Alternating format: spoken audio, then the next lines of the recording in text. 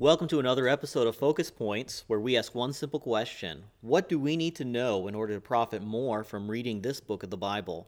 Let's look at another book of the Bible together so that we can better know our God and His Word.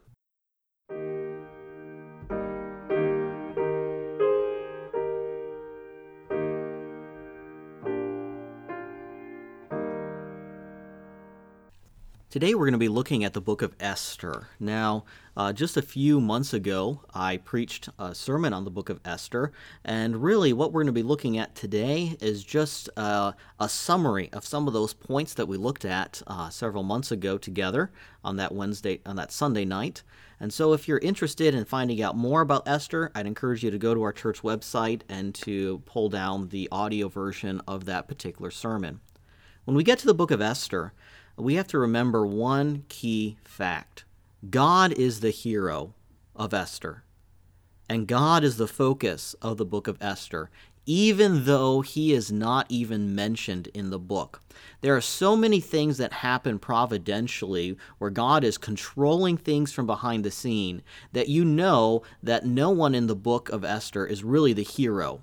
We need to read the book and be wowed by God, not wowed by Esther, although we can appreciate what she's done, not wowed by Mordecai, although he does some good things too, but we get done and we are just thinking to ourselves, our God is a great God. Well, let's find out exactly how our God shows his greatness.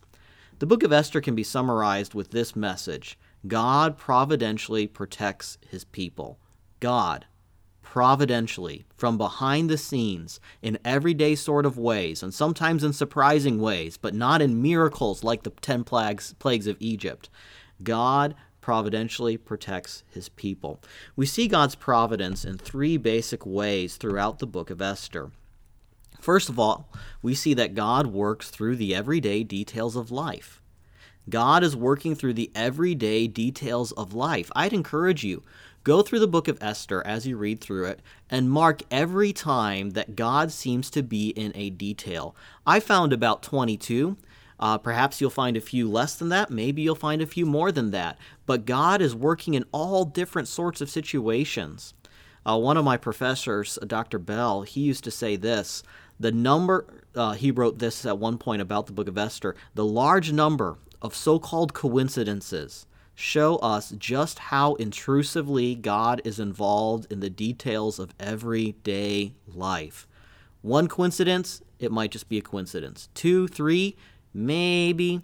22, I don't think so. This has to be God.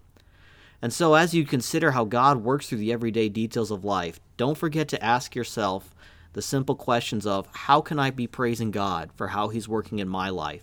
How ought I to be obeying God, knowing that he is working through my life?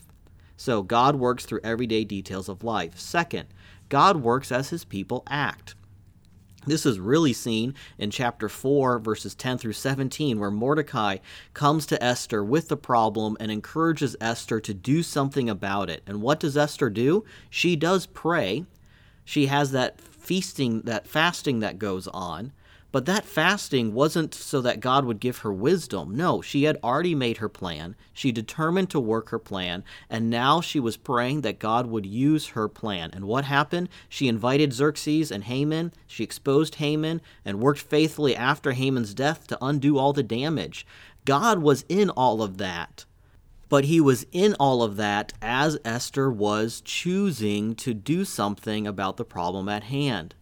God works as his people act, as they make good decisions and do what is right.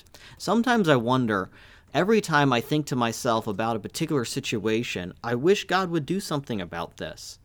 I wonder if God is in heaven looking down at me saying, I wish Andrew would just obey so that I could work through him.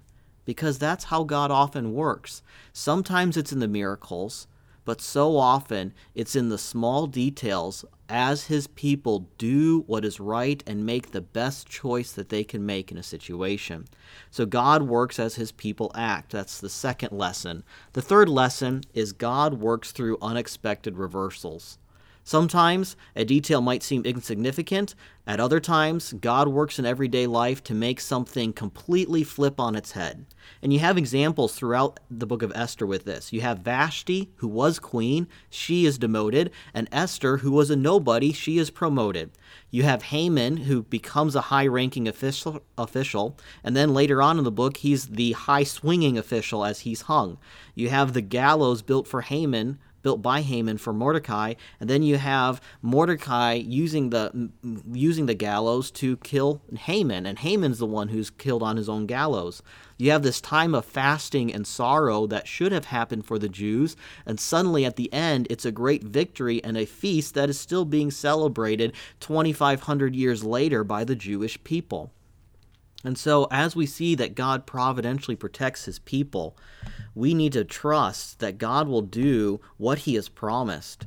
And we show our trust by obeying his word, even if it seems counterproductive to our desired outcome.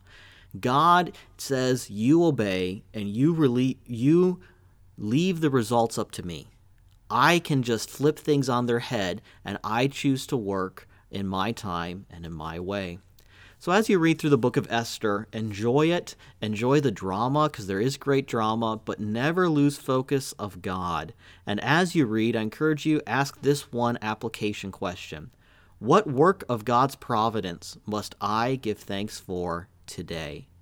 What is God doing in my everyday details as I try to obey? Sometimes he's flipping things on its head to make things work. But what is God doing that deserves my thanksgiving and rejoicing today? May God bless as you read through the book of Esther this year.